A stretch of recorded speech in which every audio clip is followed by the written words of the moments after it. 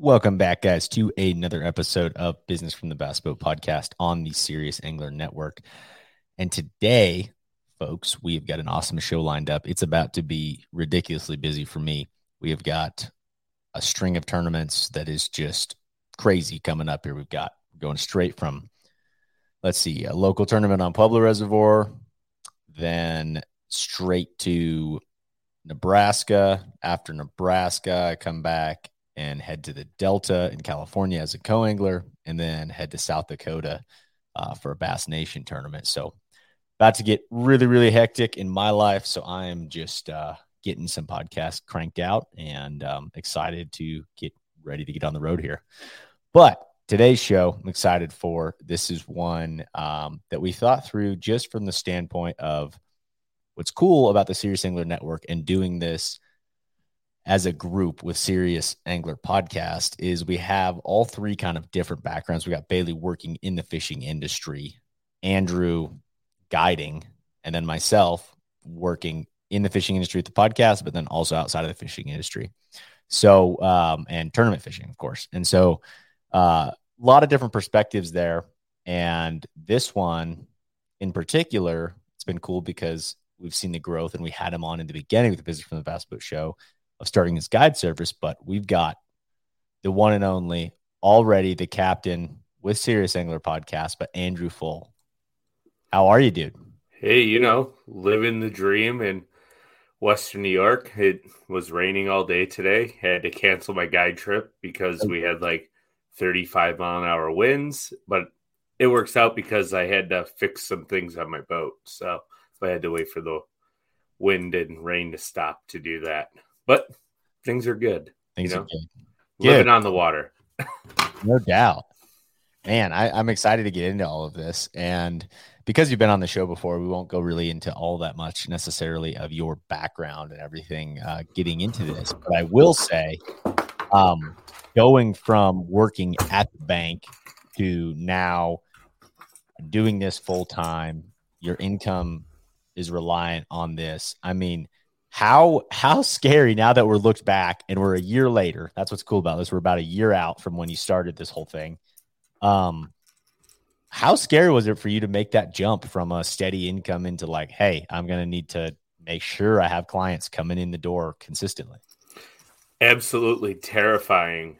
Yeah. Oh, for sure. Like, because you're going from a steady paycheck every week to if I don't get clients, I can't eat type deal. Thankfully, I have an amazing support system in my wife who has a really good job. So it was pretty much her. Both business owners. Yeah, both business owners. So pretty much it was her pushing me to do it with the support.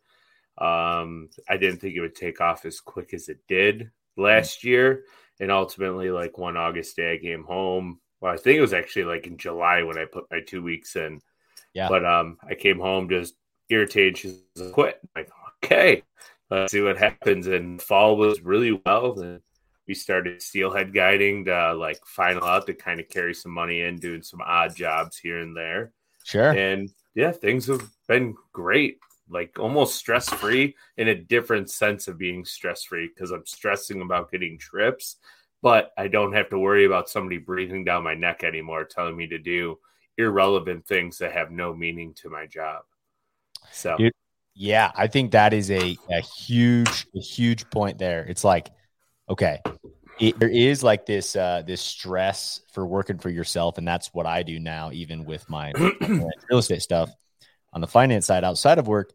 But that, I agree. There's like a freedom in the sense that it's all on me, whether we perform or not, whether we do well, but there's not like a, some dumb task that you're getting asked to do that you don't see a benefit in or benefiting the company or anything. Yeah. So, I agree, man. There's something there.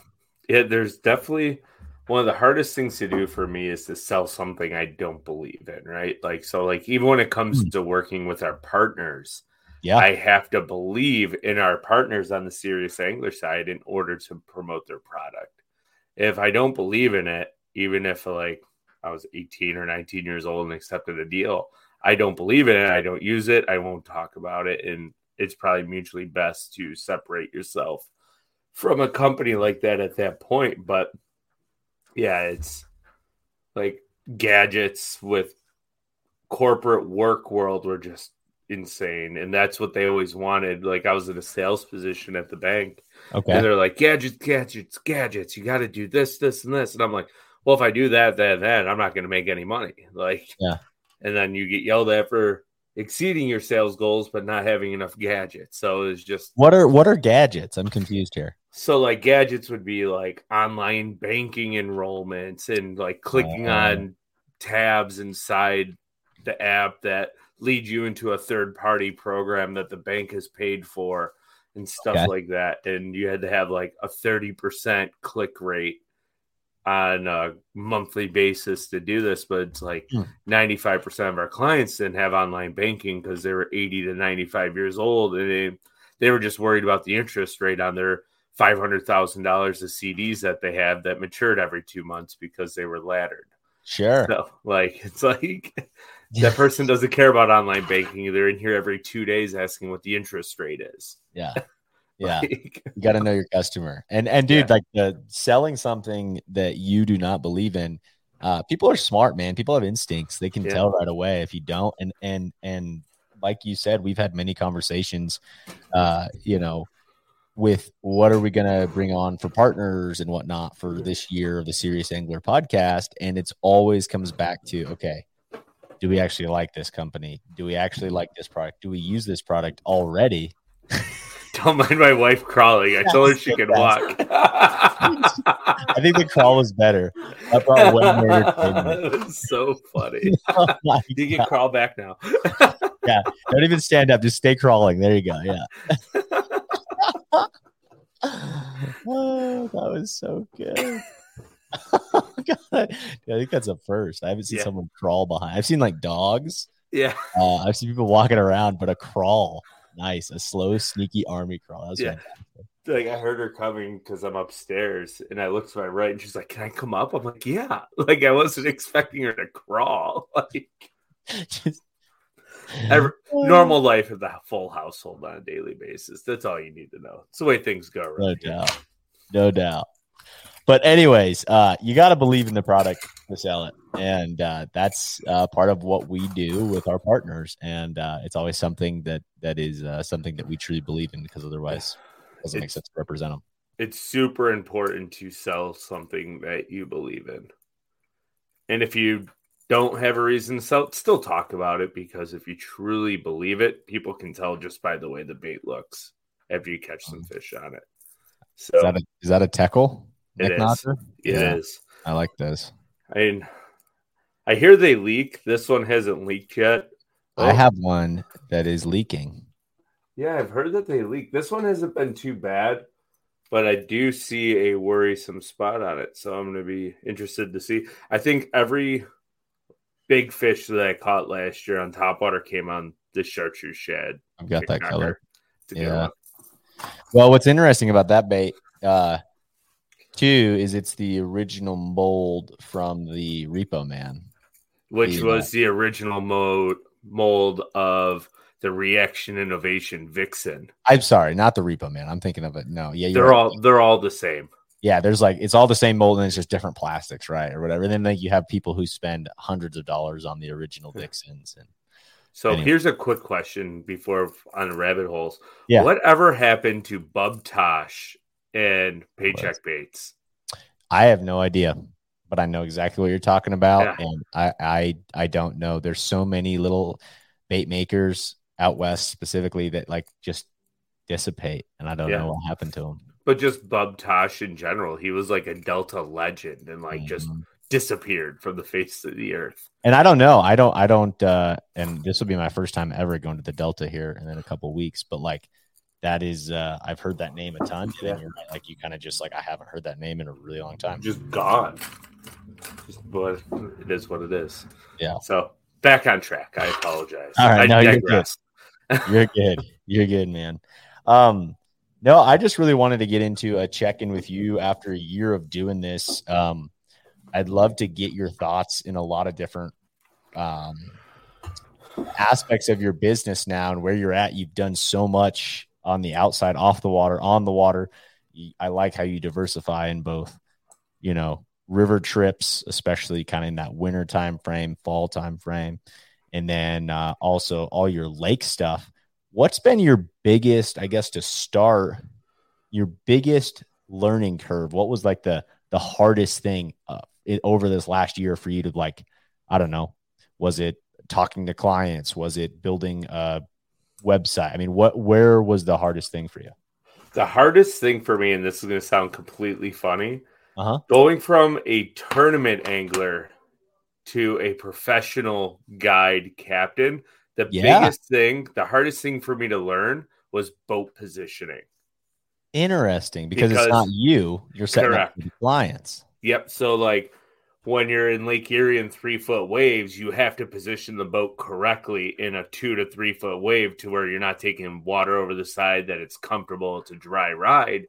When you're driving, it's not a big deal, but when you're covering a giant area and drift fishing in that, you have to position the boat to a way where your client isn't getting beat up, but also they can have contact with the bait all the time, because not every client that you get in the boat is a really good angler. A lot of times they're like, I can't feel anything, or I'm snagged. So it's finding that fine line between I can't feel anything to I'm snagged with the boat positioning and speed and speeding up, changing sizes. So like you and I, Adam, we could probably get away with fishing a 1/4 ounce weight in like a drift that's 0.5 miles an hour, right?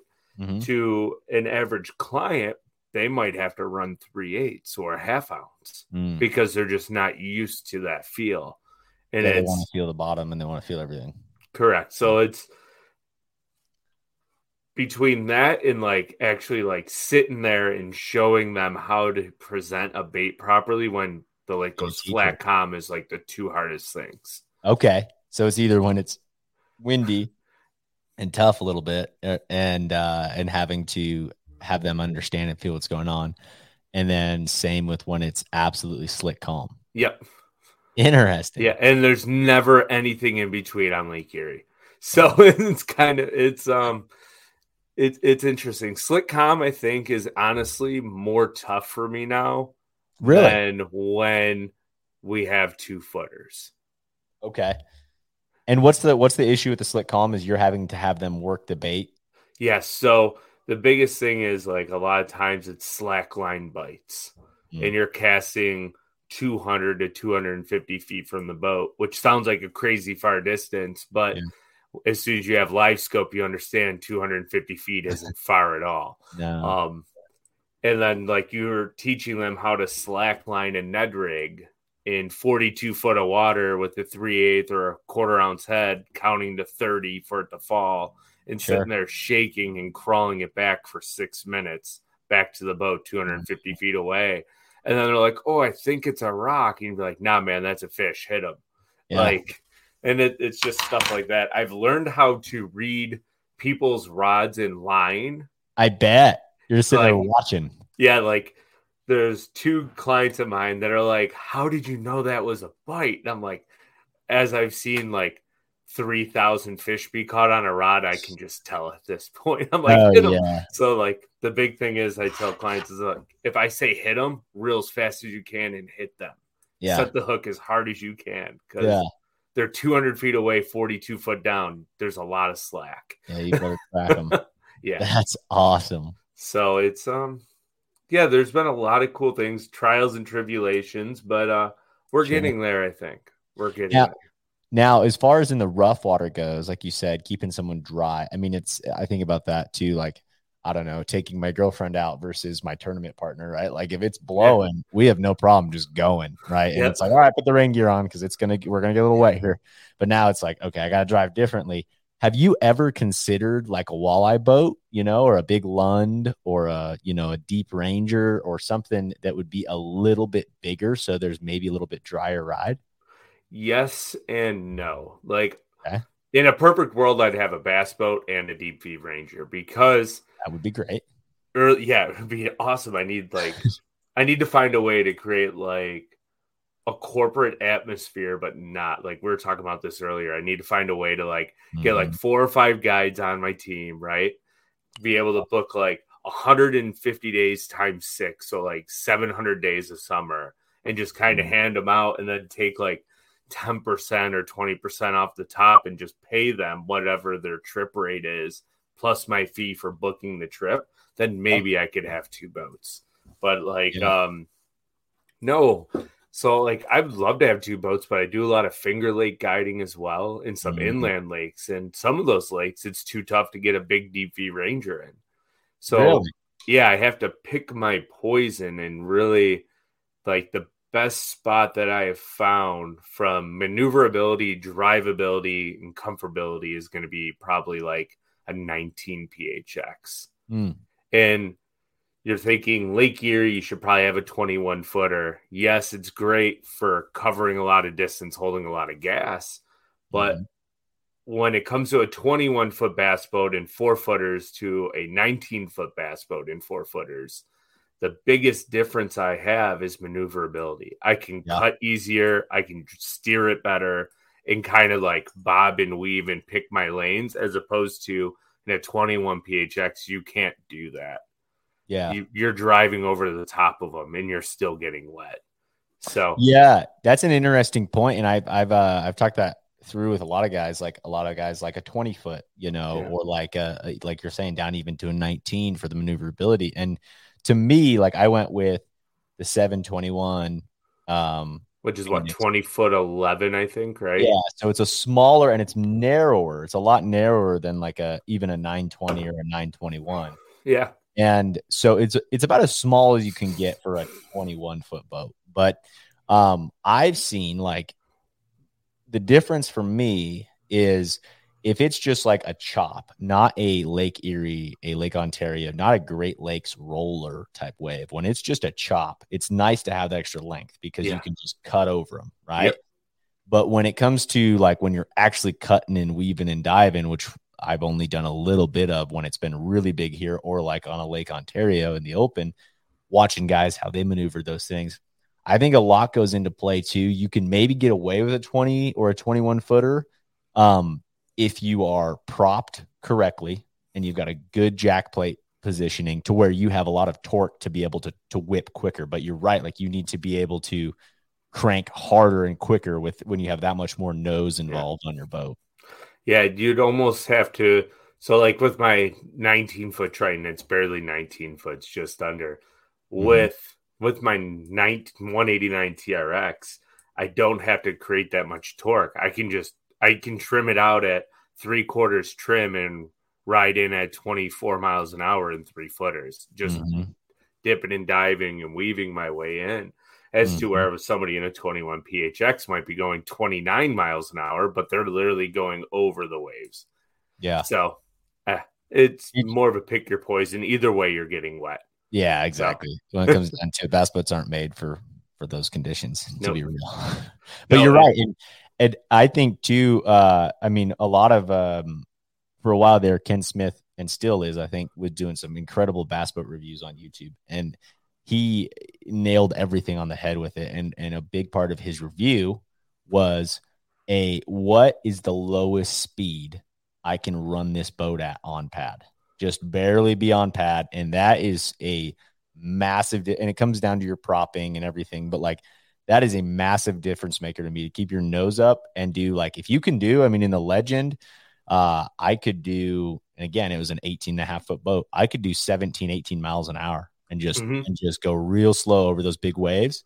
And now in the Phoenix, and I'm not propped correctly, I need to go down one prop level, but like it's still low 20s. You know what I mean? Like if you can find that balance of running a low 20 mile an hour, I think it is really beneficial to come over waves when it's bad. Oh, 100%. And safety is the first thing, because a lot of times you're out there, like on the Great Lakes alone, you're not the only one who's out there either. The lake can turn in an instant. Like they can call for 1 foot or less. And you get a thunderstorm who rolls in. You have 100 boats trying to get off the lake at one time. You want to make sure your boat is running on pad slightly so you can see over the bow. Yeah. And because if you can't see over the bow and you come over a 6-footer, there could be a little boat below that 6-footer you're going right over the top of. Wow. So yeah, it's crazy, especially like the way Buffalo is designed. It's essentially like an ocean port. They have a big break wall, and the harbor's on the inside. That's about a half mile from the break wall. So you have main lake, break wall with 3 entry spots. So all the boats have to funnel into these entry spots, and with the prevailing wind from the southwest, that those 6-foot waves bounce off of those walls and come back out into the lake. So now you have like 10-footers that you have to come. It's not fun. Like even like in a deep V Ranger, like, yeah, you can go out there and fish in 5 and 6-footers, but it is not safe. Mm-mm. So, I mean, there's only a couple guides in this area that I would trust to get in their boat when it's that big. Yeah.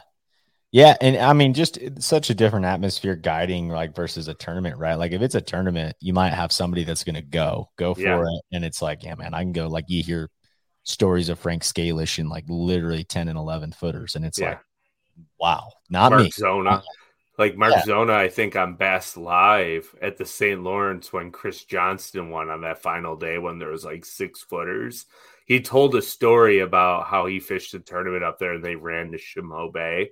And the Coast Guard was waiting for them to come off the lake because there was like 15-footers on Ontario. That is insane, dude. My question is, how do you catch a bass when it's like that? I mean, I don't know. The heavy weight and sitting in your seat. I mean, sitting in the console. Yeah. You know what I mean? Yeah. Ooh. That's just, I mean, and I experienced even on Clear Lake, man, it was as bad as I have ever seen Clear Lake for sure. I was fishing as a congler, flew out into California and dude, it was hyping, man. Like, I don't know. It probably got to 5 to 6 footers kind of at the mouth of this bay. And we were back in there and we were on these fish and boat is spot locked in the front. And I mean, waves are, and this is a big brand new 20 foot Ranger 520R, which the R is a really deep hole, awesome rough water boat. This new Ranger is. And anyways, spot locked and the waves are crashing over the trolling motor and just flooding the boat, like kaboom, just flooding it. Bilge pump is cranking. I'm like, if it was any bigger than this, like, and we had to leave the spot, like we can't fish this. Like it's literally pushing us backwards. Spot lock is not strong enough and we're getting soaked. Great. Fun. Yeah. Wow. So fun time. Got a 5-pounder doing it. But other than that, it was horrible. Yeah. It's like, I'll pass on that. Yeah. Like safety first. I'm all about safety first. And I might take some rap for that, but like 3-footers, even in a 20-foot bass boat in the summertime, is just not a fun gig for clients to be. That's the thing with the clients. Like they're not used to holding on and breaking their back running down the lake. Yeah. And I mean, you can say that I'm like a fair weather fisherman. I am far from it. I'll go out there in terrible weather. I just don't want to put other people in that situation. Fair. That's absolutely fair. And so smart. That is why I got my New York State guide license. I can offer inland lakes that we can go catch giant largemouth in and smallmouth, depending on what lake we choose, or both. Or you can go into the river, right? As long as the river isn't muddy, we can go into the river up to like 30-mile-an-hour winds. It's just not fun because the current moves at like 4.5 miles an hour. Oh, geez. So, but we'll catch fish. Yeah. That's awesome, dude. Well, it's just cool because you're in such a diverse situation, you know, with your ability to just maneuver and go fish largemouth versus the main attraction there. Yeah, and that's if people want to do it. The one thing I'm focusing on this year is I think it might be a big ticket is learning how to fish like bigger swim baits. Because I know like guys out west love to do that stuff. I'm like, man, if I can figure out a big swim bait bite all year round in New York, I could see people wanting to come to New York to do that. Because my goal is just to be like a specialist, right? Like I want to be a trophy smallmouth specialist. I want to be the guy that people book to go fish artificial tournament style baits for smallmouth. I don't want to be a live bait guide. I don't want to be somebody who's just taking the big pounders. Yeah, exactly. Like there's plenty enough guides that will just go sit on school 2-pounders and they're happy because they're catching fish. I leave 2-pounders to go find 4 and 5s. We might Sounds like a Josh Douglas, man, yeah. as far as like he specializes in, right, like on with a guy who he specifically guides out of state clients only, people who are interested in coming and breaking their PB smallmouth record. Mm-hmm. And that's what I'm working on slowly becoming. Mm-hmm. It takes a lot of seed time, and with Lake Erie, it doesn't really allow you to be out there every day. So No, it does. there's some days that we can only get out one day in a week. There's other weeks we're out for 4. There's stretches where we can get out for 15 days in a row. Wow. But that's where it's unique this time of year, because even if it's blowing like 20, we can usually get out behind the walls in the harbor. But the downside to that is if it gets too windy, then it gets muddy, and then the smallmouth just don't eat well. But I'm starting to figure out how to catch them too. So interesting. Yeah. Okay, in the mud, give us just a little bit. Smallmouth in the mud. Burn a big white spinnerbait. Okay, just burn it. Something that shows up. Yeah, and that's what we're doing yesterday on my guide trip. In the morning, it was mud, like maybe 6 inches of is. And we're burning spinner baits and just cracking 3 to 4.5 pounders all day for like the first 3 hours. It was silly. And then I got into a bay where the water got clear and I ended up catching 5 giants on a mag draft. So like, I was like, awesome. This is fun. And then by like 1 o'clock, the water got really clear and we were able to finesse them. I think we caught, I don't know, between 3 of us, we put 55 fish in the boat in 9 hours, but the first 4 hours were subpar conditions. Wow. So if we had clear water all day, we would have easily hit 100. That is awesome, dude. And I don't think we caught one under 4 pounds.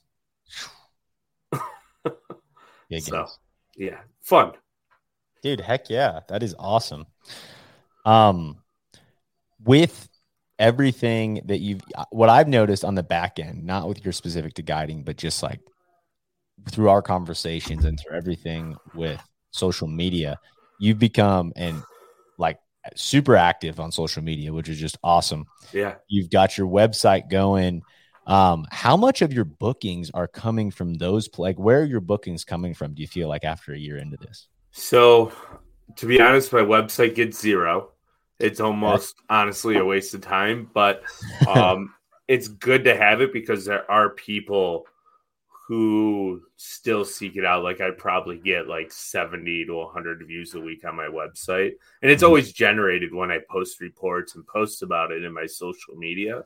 Sure. But I would say probably like truthfully 90% of my guide trips have come from Instagram or the Serious Angler Network. Wow. Yeah. Wow. What an asset. That is wild. And then the other 10% have come from Facebook. Yeah. So okay. All social media based. Yeah, it's quite wild, but no, I should change that up. 60% social media, Serious Angler, Instagram, 10% come from Facebook, and then the other 30 are probably referrals. Okay, yeah, because I do have quite a bit of referrals, and I don't want to let that out. I'm ever thankful for those clients that refer people and clients to me, because when that happens, those people end up booking like 3 or 4 days at a time. So I'm already extremely blessed in the fact that I have a lot of repeat clients, and that really help fill the calendar. Yeah. A ton. Well, that's awesome. And the repeat side of things is such a cool thing in the guide business for me. I got a lot of friends that guide. I did some guiding in college, hunting wise. And like the coolest experience to me is the guys who are guiding for a really long time and career guiding, right? To where like, they've got clients that have been coming back to see them for 10, 20, 30 years, and you build such a relationship with those folks. So I'm excited for you for this journey to see like 5 years from now, how many of these people become really good friends and that kind of thing. Yeah. And I hope they do, because what I tell every client is that as soon as the conversation starts and as soon as they book the trip, I go, you're no longer a client, you're a friend.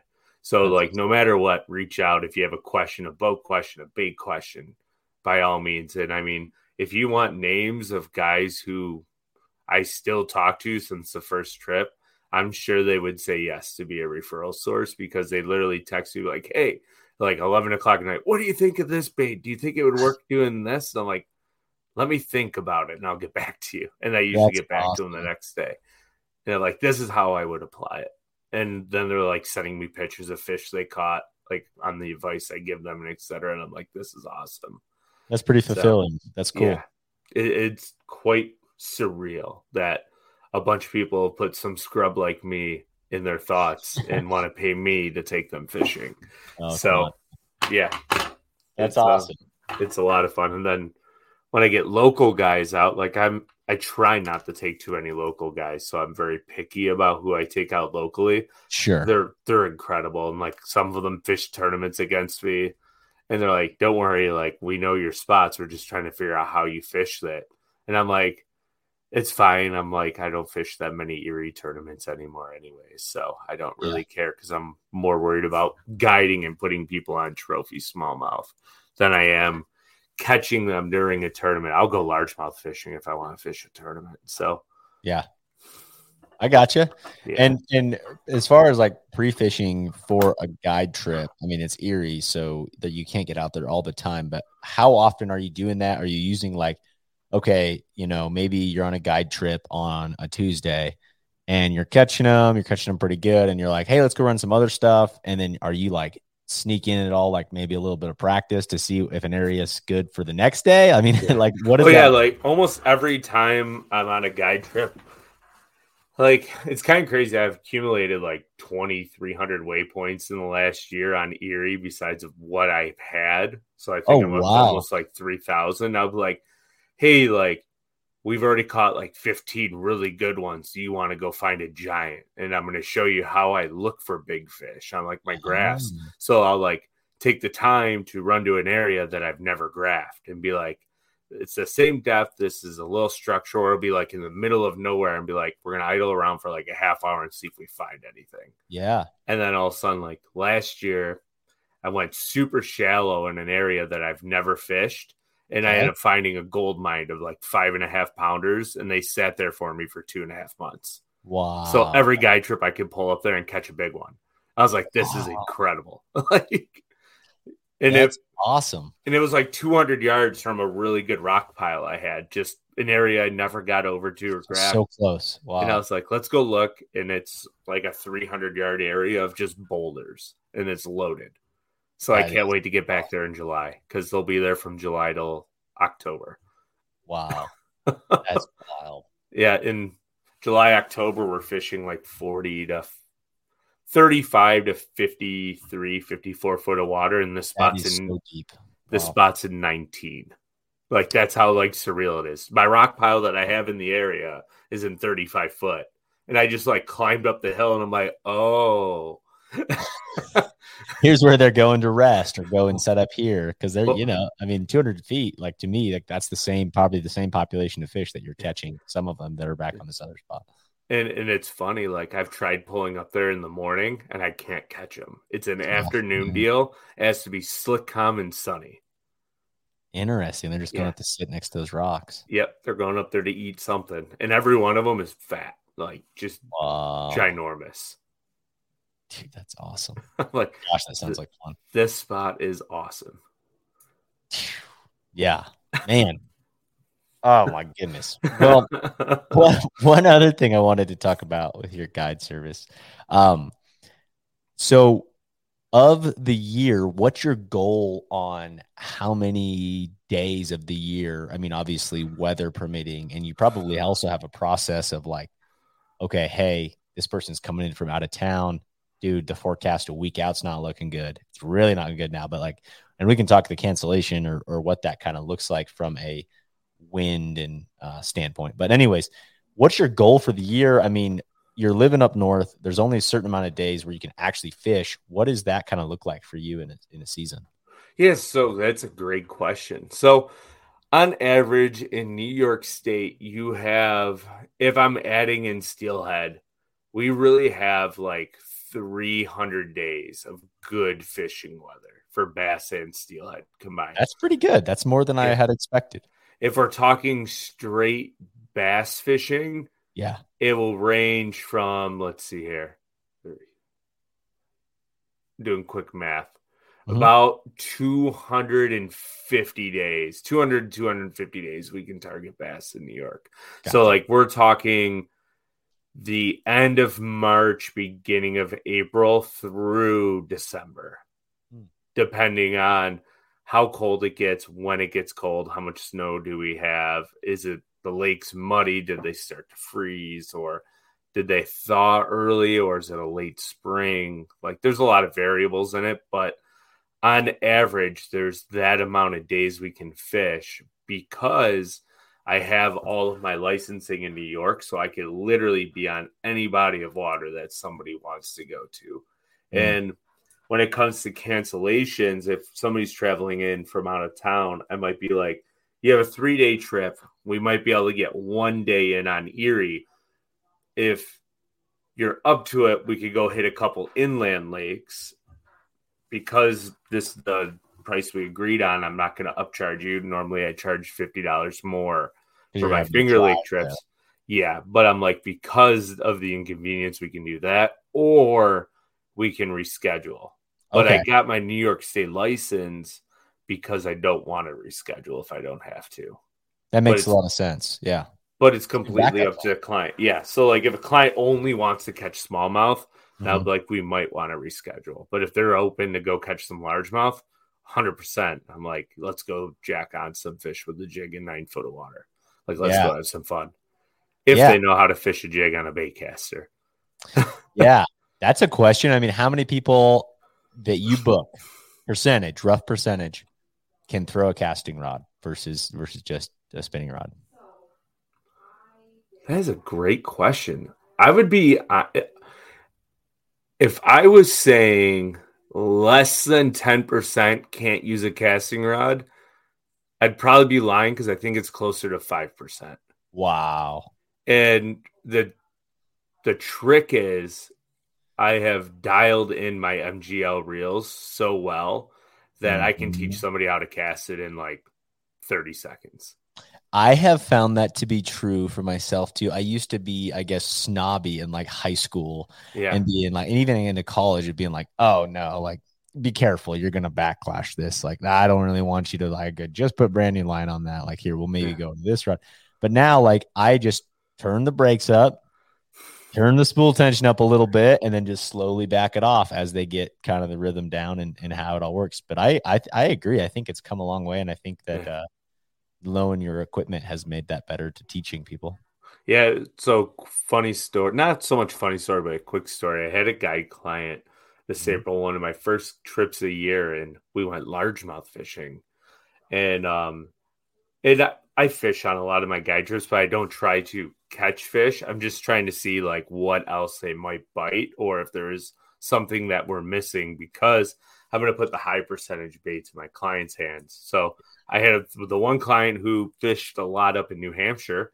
He's throwing a rattle trap and he's smoking them on a bait caster. But the other guy is a steelhead client of mine.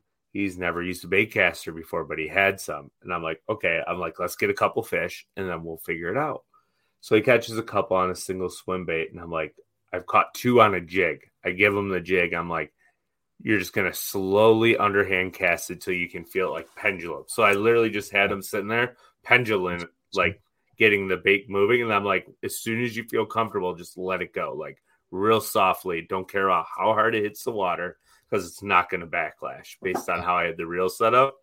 And as he's doing it, I just slowly kept backing him off. And on his third cast, his third flip, he caught almost a 4-pound largemouth on a jig. Wow. And I was like, that's incredible. Like, he's like, that was sweet. And I was like, yeah, like it's simple. And then after that, I had him throwing a chatterbait. He was throwing a crankbait, and he didn't set a bait caster down the rest of the day. Wow. Yeah. That's awesome, dude. So it took me 3 flips and about 30 seconds of instruction. And the kid was winging just about everything around the yard and catching them on it. So it was really cool. It's gratifying. Heck yeah. No, that's the coolest part. I've got a couple other just random after 100 days of guiding. Have you felt yourself at all when it's been like, I don't know. I guess it's what's nice about it is you have a couple days break just because of the weather possibly. But have you felt yourself like what's the longest streak you've guided days in a row? And have you felt yourself like any little bit of burnout, or has it all been like pretty good? So this spring, what did I do? I think I did like 8 days in like 11 or something like that. So it was pretty busy.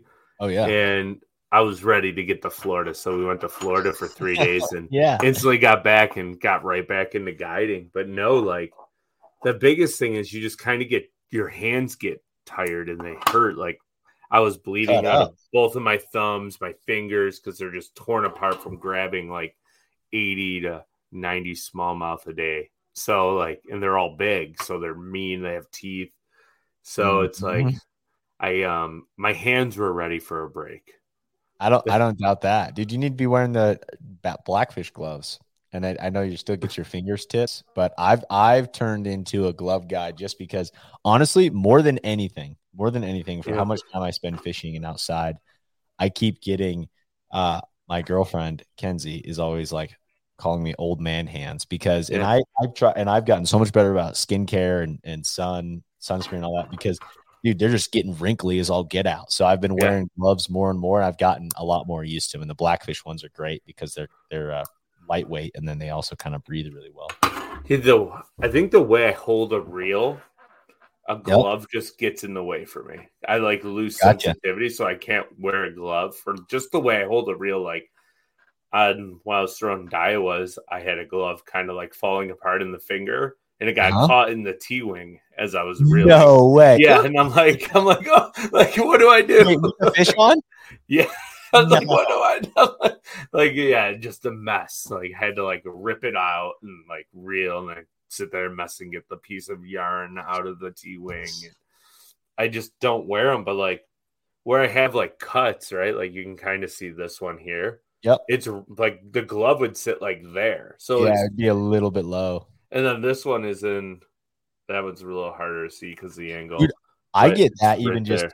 Same deal. If I have like back-to-back tournaments or something, like, gosh, my hands get so beat, especially in a place when you're catching a lot of fish. Yeah. And normally smallmouth, that's that way. This Lake Oahe, dude, and I remember all the elites saying it too. This is coming up for me, the Bass Nation tournament. The elites are also going back there. And to this day, even after spending time up in your country and catching giants up there and then catching smallmouth all across the country, I have yet to find a place as Lake Oahe that has as mean of fish as I have. I don't know what the strain is, what is in the water there, but like even a 2-pounder will rip your freaking hand off. I've never had fish that you put your fish in you go to put your hands in the live well, and these smallmouth, dude, were eating, like you would go in there and I'd be grabbing for a completely different fish, and I'd have a fish come over and smoke my thumb, and I'd be like, what is the main bait fish in Oahe? Is it like an aloe for a gizzard shad or? No, it's a dude. They've got some weird stuff. I don't think they're alewives. They have this really big bait fish. I'm trying to think of what it is now. It might be alewives, but I don't think so. Now I gotta look, because I have found on lakes that have pelagic smallmouth that chase alowives or some type of bait fish, they tend to be the meanest suckers in the freaking world. Like a couple of our Finger Lakes, they get really pelagic in the summer and chase alowives around, and then one will smoke a spook in like 3 foot of water for absolutely no reason. And they will literally like bite your thumb off, like sit there and chow on it and shake and tear you just to shreds. They're so mean. Dang. So they have smelt in there, which is the same, like a very pelagic fish. Yep. Smelt are a bait fish that just move around a lot. But I know there's something else that's really big in there that moves around a lot too. But they are just, I mean, as mean as it gets, man. It's just wild to me. It's so much fun, but like, good gosh, do you get your hands tore up? I love smallmouth. And it's funny, like all my clients will ask me, not all of them, but I sound like a certain Instagram page that all of us follow. But sorry, I didn't mean to go on that rant. But like a lot of my clients ask me, like, do you really like fishing for smallmouth? And I dead straight look them in the eye and I'm like, no, I'm sick of it. Like, it's all I do. I live 7 minutes from like the world's greatest smallmouth fishery. I'm like, give me a flipping stick, 20-pound fluoro, and let me go flip some sparse grass and rip some faces off. Yeah, like I get really tired of like the wimpy rods, and it's just it's so much fun, but it's like, oh great, it's another 4-pounder, because we're just so spoiled with 4-pounders. Dude, you are so spoiled, and that is hilarious to hear you say. But I understand. I think I'm someone who just naturally gets bored, man. I get bored of things. I want to go do something else, and I totally have ADHD. And like the biggest thing for me, what I love about bass fishing is that it is, and particularly tournament fishing, and I guess it doesn't matter. It could be any bass fishing, especially if you travel, is the fact that you can catch them so many different ways with so many different things you can have. And I love fisheries when there is a tournament going on where you have guys in 30 feet of water and you have guys in 1.5 feet of water. Yeah. And I just every Great Lake event ever. Yeah. Like literally. And that's just the coolest thing to me about bass fishing is there's always a different way to catch them, and you can make it your own way, and you can go 20 miles away to a different lake and it's completely different. Yeah. It's absolutely an incredible sport. It's ever changing. It's ever evolving. And I think a lot of that has to do with anglers are starting to realize that we don't have to throw 4-inch baits to catch bass. They're an extreme predator, and they will come up and smoke a 10-inch swim bait when they're 12 inches long, just because they're curious and they want to kill it.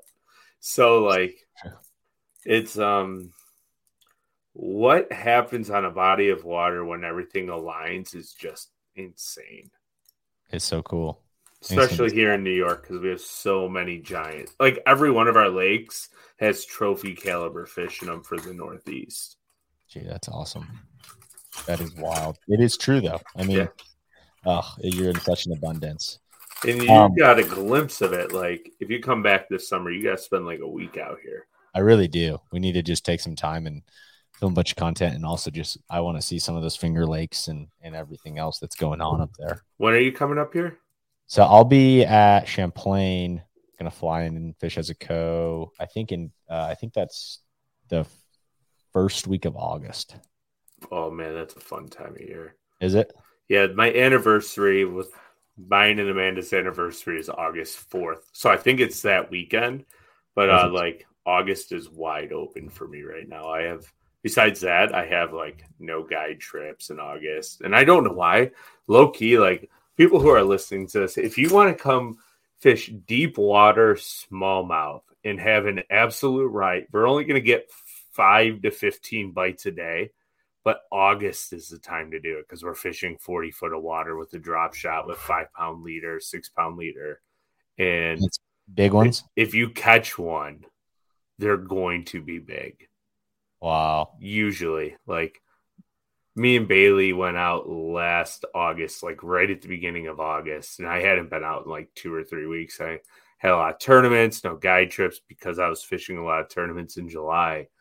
It was my first time on Erie in like a month and some change. And we went out there and I think we caught like 26 pounds. Wow.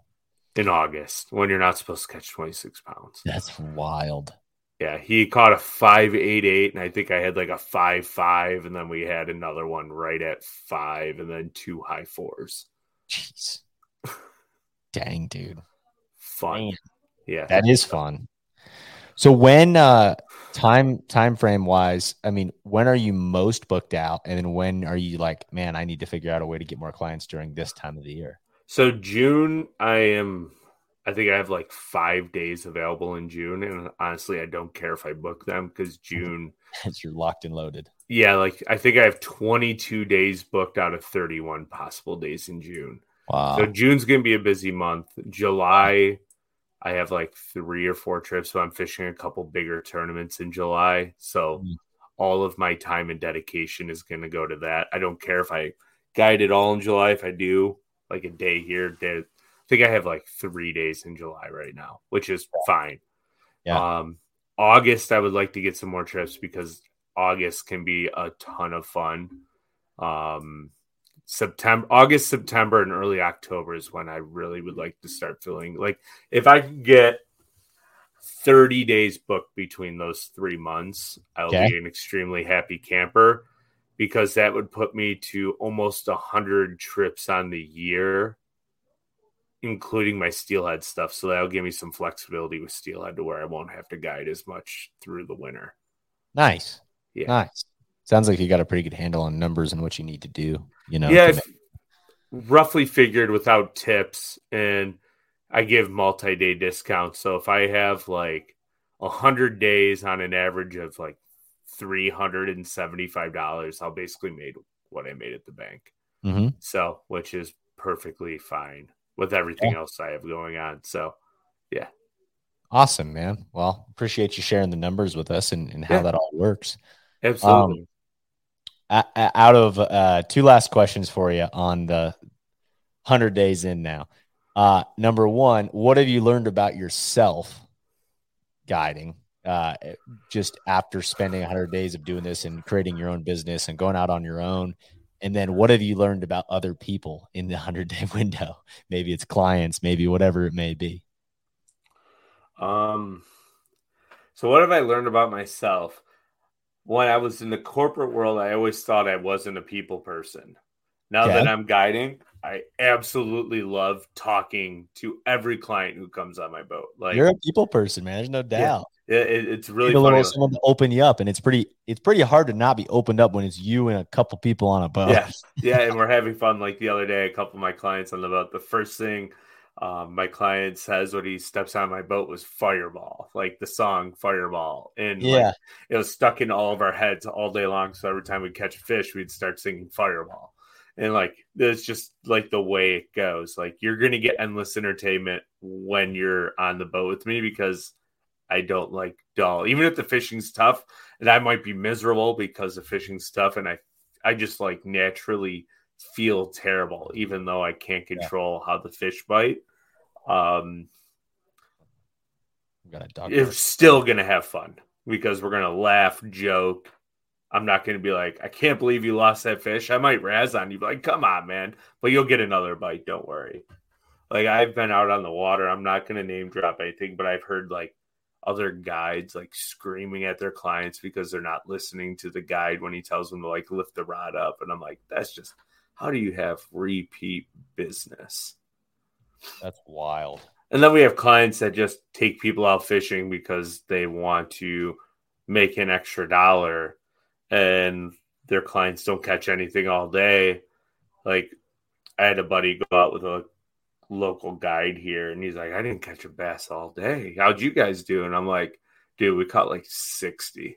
I was like, next time just book me, man. Like, that's like, we're gonna catch fish. That's exactly right. Yeah. And whatever, like, everybody has their own poison they can pick. I'm not gonna say names, I'm not gonna bash anybody, but you know who's on the water every day, and then you know who isn't, and there's reasons. Yeah. So that's a good mindset to have. Yeah. Dang. I like it. Yeah. Well, dude, we'll get to wrapping things up here.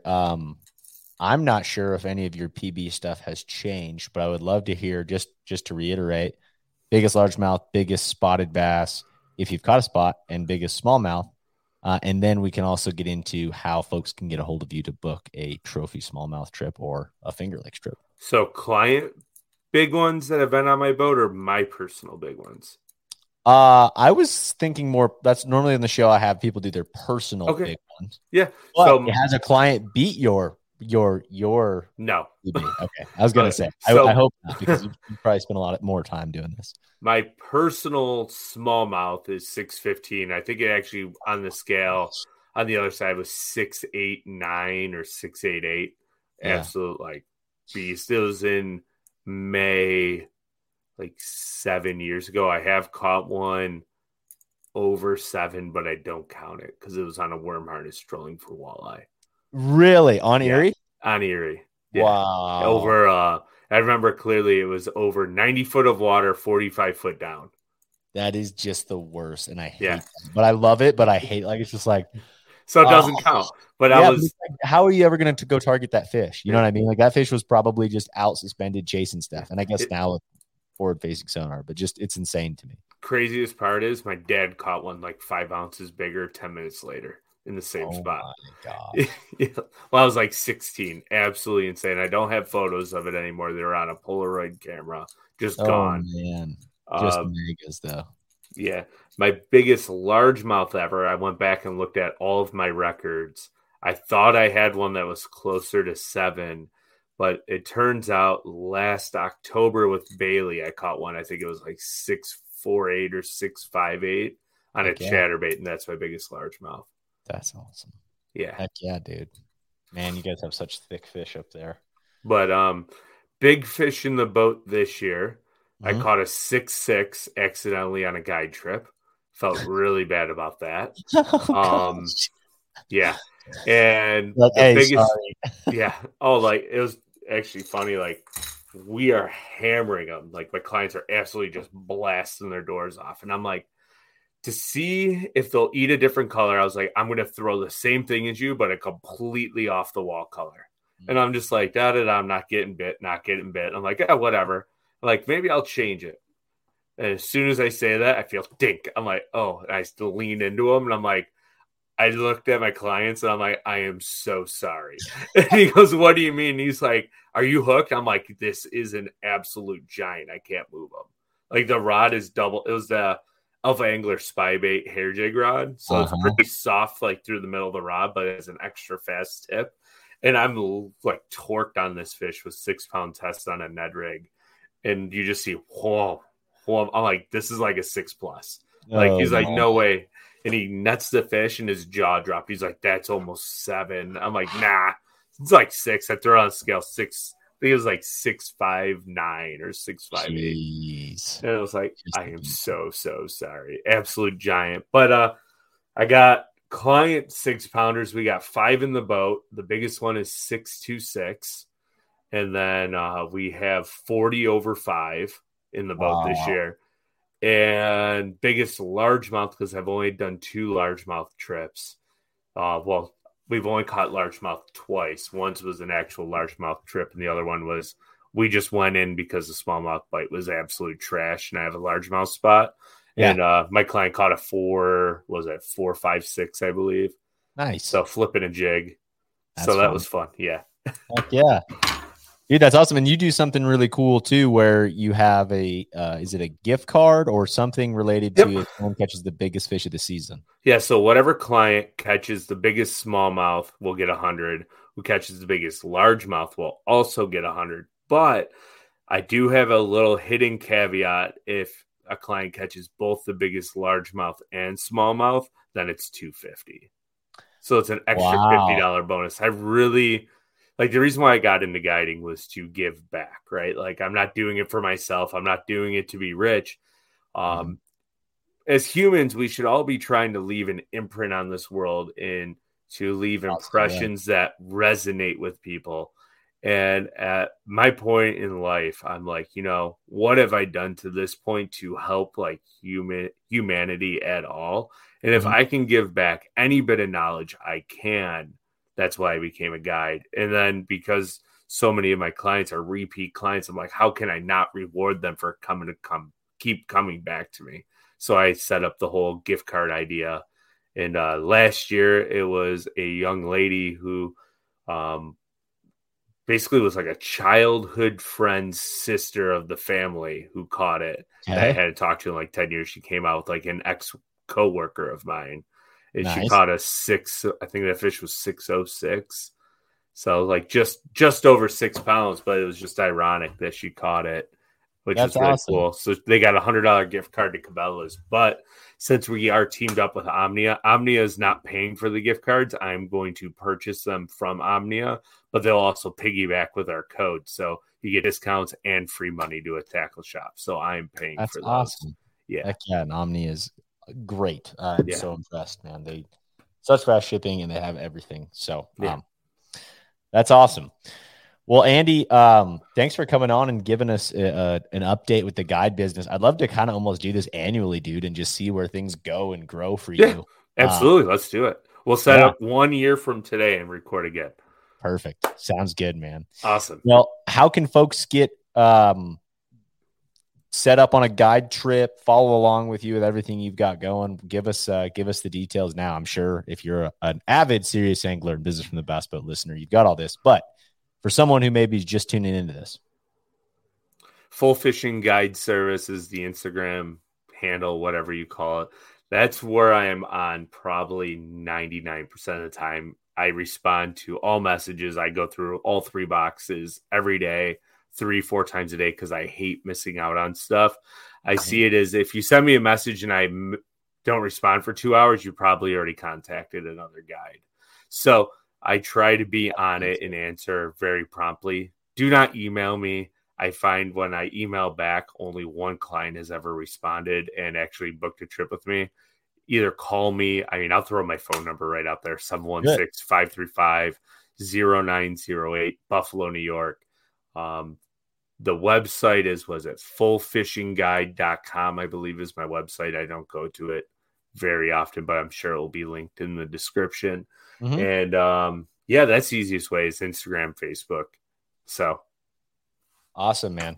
Awesome. Yeah. Well, folks, if you want to absolutely go to a magical place on this world-class fishery, and you got Andy to screw around with in the boat the whole time, go ahead and book it up, because that is it's cool to see someone chasing their dream, man, and you're absolutely doing it. Yeah, I appreciate literally like all the support and everybody who's booked trips. It's been surreal up to this point. Like, I never thought it would be possible to be a self-sustaining guide after like 6 months of doing it, and I already have enough trips on this year to basically like double what I did last year. So it's incredible. Yeah. That's awesome, dude. Awesome. Well, glad to hear it, man. And can't wait to check in more for the listeners of the show. And of course, we're always chatting about it, but that's absolutely what we're doing, bringing value to folks through some of this stuff to hopefully not make some of the same mistakes that we make. So yeah, absolutely. That is the goal. So learn from our mistakes. We'll be better for it. That's exactly right. All right, man. We'll take it easy, and we'll chat with you here soon. Sounds good, bud. All right.